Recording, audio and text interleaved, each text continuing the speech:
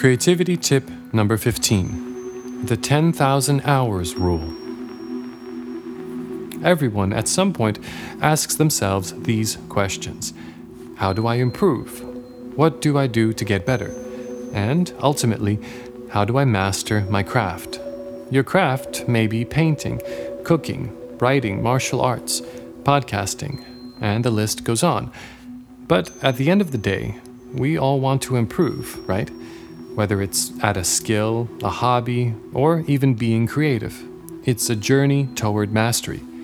And interestingly, we can see that journey toward mastery perfectly represented in the lives of history's creative geniuses, like Vincent van Gogh, whose journey we cover in episode 22 of this podcast. We explore the moment that Vincent decides he wants to become a great painter, and he sets out on the journey to realize that dream.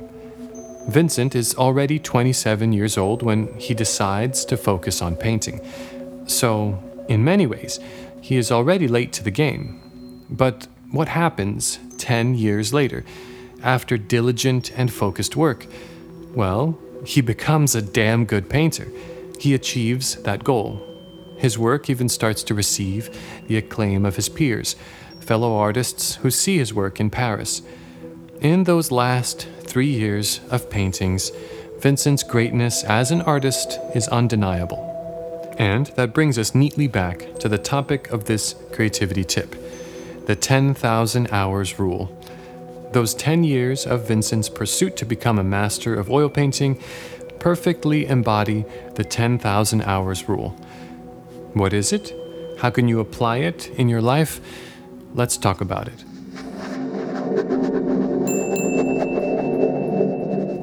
In 2008, the author, Malcolm Gladwell, released a book called Outliers.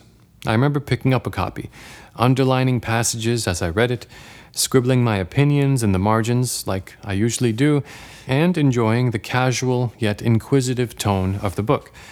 Outliers is a nonfiction book about the strange origin stories of success and how the most successful people often start as the outliers in society. There is one concept in the book that has always given me food for thought, and which I want to share with you today on this creativity tip. Malcolm Gladwell calls it the 10,000 hours rule.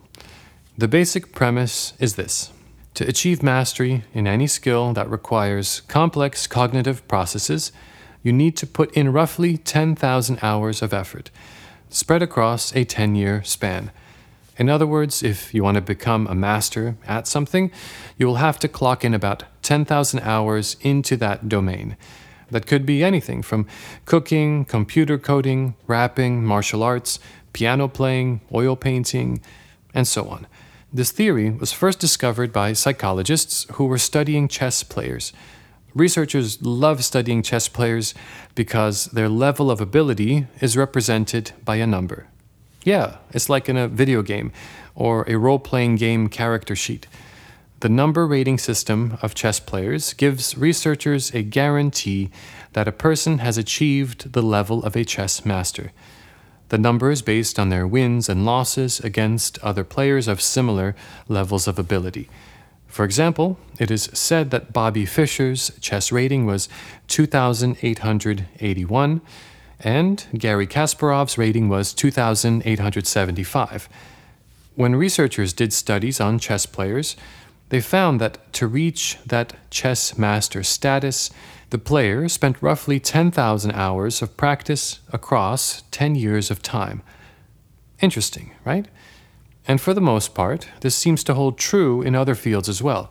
For example, there is the famous study done in 1993 by a professor of psychology at Florida State University named Anders Ericsson. The paper for that study was published in the Psychological Review with the title, "The Role of Deliberate Practice in the Acquisition of Expert Performance." Professor Ericsson measured and tested the abilities of violin players, comparing their total accrued amount of practice time over the years and correlating that with their abilities on the violin. And it held true. There was something special about accruing roughly 10,000 hours over the span of 10 years. something which made a musician stand out above their peers, who perhaps only accrued 5,000 hours, and this is regardless of what age they started. This study by Anders Ericsson is cited by Malcolm Gladwell in his book, Outliers, and it is also where he gets that infamous 10,000 hours theory. It's a compelling theory. I like it personally because it forces us to reconsider the importance we place on natural talent. It implies that there are factors that lead to extraordinary ability which are within our control. It reminds me of this sports aphorism that I've always loved. It goes, "Hard work beats talent when talent refuses to work hard." And funny enough, there's this one from Bruce Lee. He said, "I fear not the man who has practiced 10,000 kicks once, but I fear the man who has practiced one kick 10,000 times." Unquote. Again, this theme arises. The secret to greatness and mastery is practice, and a lot of it. Whether you're looking to perfect your front kick or your poetry, you are going to need to put the time in, like all the creative geniuses who have come before you. Let's assume you wanted to apply the 10,000 hours rule in your life. What would that look like? Well, accounting for sleep, we can say you have roughly 16 hours in a day at your disposal. That's about 112 hours in a week. If you want to master a specific craft in 10 years, you can actually decide how you could dedicate your time to it. Here are some quick examples. You can do 2 hours a day, every day, for 10 years. Or if you want to have weekends off, you can do 4 hours a day on weekdays only. Or let's say you want to only dedicate 2 days to your craft, you can do 2 days a week with 7 hours each, and the rest of your days for other things. Or you could even potentially shorten the amount of time your mastery might require by upping yourself to 3 hours a day, every day, which would reduce it to about 9 years. And of course, you can also divide your time in any other way you prefer. It's pretty interesting. But the key is to stay dedicated and to keep it consistent. And it's worth noting that formal education can actually play a role in those 10,000 hours. What's interesting about things like college or specialized high schools is that they get you started on accruing those hours rather quickly. For example, I went to an art-centric high school for 4 years as a teenager, and looking back on it now, I really appreciate the opportunities that provided me to focus on developing my visual art. I imagine that if I had gone to my regular zone school, that I would have still pursued art at home, but I wouldn't have had the extra boost of support that the school structure provided, where we would do figure drawing classes every Thursday, let's say, or I would learn oil painting tricks from a teacher one-on-one every few days. It acts as an accelerant for your 10,000 hours, in a sense. The same can be said for college. I went to the Conservatory of Music at Brooklyn College for 4 years, and then NYU for my grad studies in music composition and film scoring. Now, those 6 years were the most intensive and rigorous educational experiences I've ever had. I cannot even tell you how many hours I accrued toward the craft of music composition in those 6 years. But it was easily in the thousands. And without that rigorous educational structure, I probably would have only managed half of that on my own. So don't write off formal education in whatever field you are passionate about. The institutional structure can act as an accelerant to your development through the time it forces you to dedicate to your craft, but also the higher quality learning you may receive from a decent teacher. And that cannot be overstated. What may take you 5 hours to learn on your own may take only 30 minutes to learn from a good teacher. The 10,000 hours is not a hard rule. It is more of a symbolic guide to remind you that mastery is always possible, but it is never sudden. It is cumulative. Going back to our Vincent van Gogh example, even though we look at him as this loner out painting in the fields in solitude, he did receive some elements of formal education. He took painting lessons from a cousin who was an accomplished artist. He attended figure drawing classes in several institutions. He frequently spoke with other artists and absorbed their influences. And finally, he would devour books about art techniques throughout his entire life, often creating practice paintings that emulated the styles of specific artists he admired. And that brings us to our final point about all of this: deliberate practice. This is a term popularized by that same study by the psychologist Anders Ericsson. Deliberate practice refers to a deliberate and goal-oriented dedication to your craft during those precious hours you are doing it. If you are trying to learn how to paint a perfect human eye, but you have the TV on and you are half watching a soap opera, it's just not going to work. It will honestly take you twice as long. You may think you can multitask, but you are more likely just doing your practice a disservice. The act of sitting down and trying to improve your craft requires your full and undivided attention.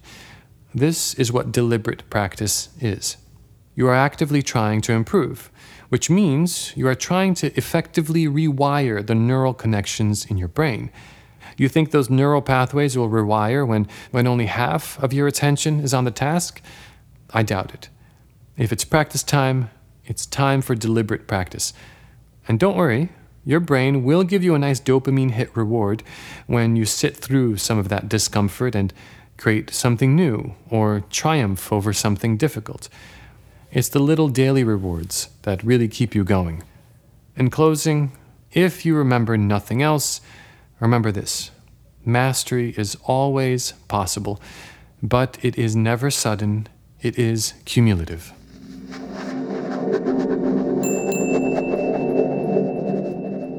This has been Creativity Tip number 15, the 10,000 Hours Rule. I hope you enjoyed that and found it useful. I'm currently hard at work on the final episode of the Vincent van Gogh trilogy. It will be released this month, so stay tuned for that. Be sure to click the bell notification icon for Creative Codex in your podcast app. That way, you will get a personal notification when the next episode or creativity tip is released. If you enjoyed this mini episode, please share it with someone.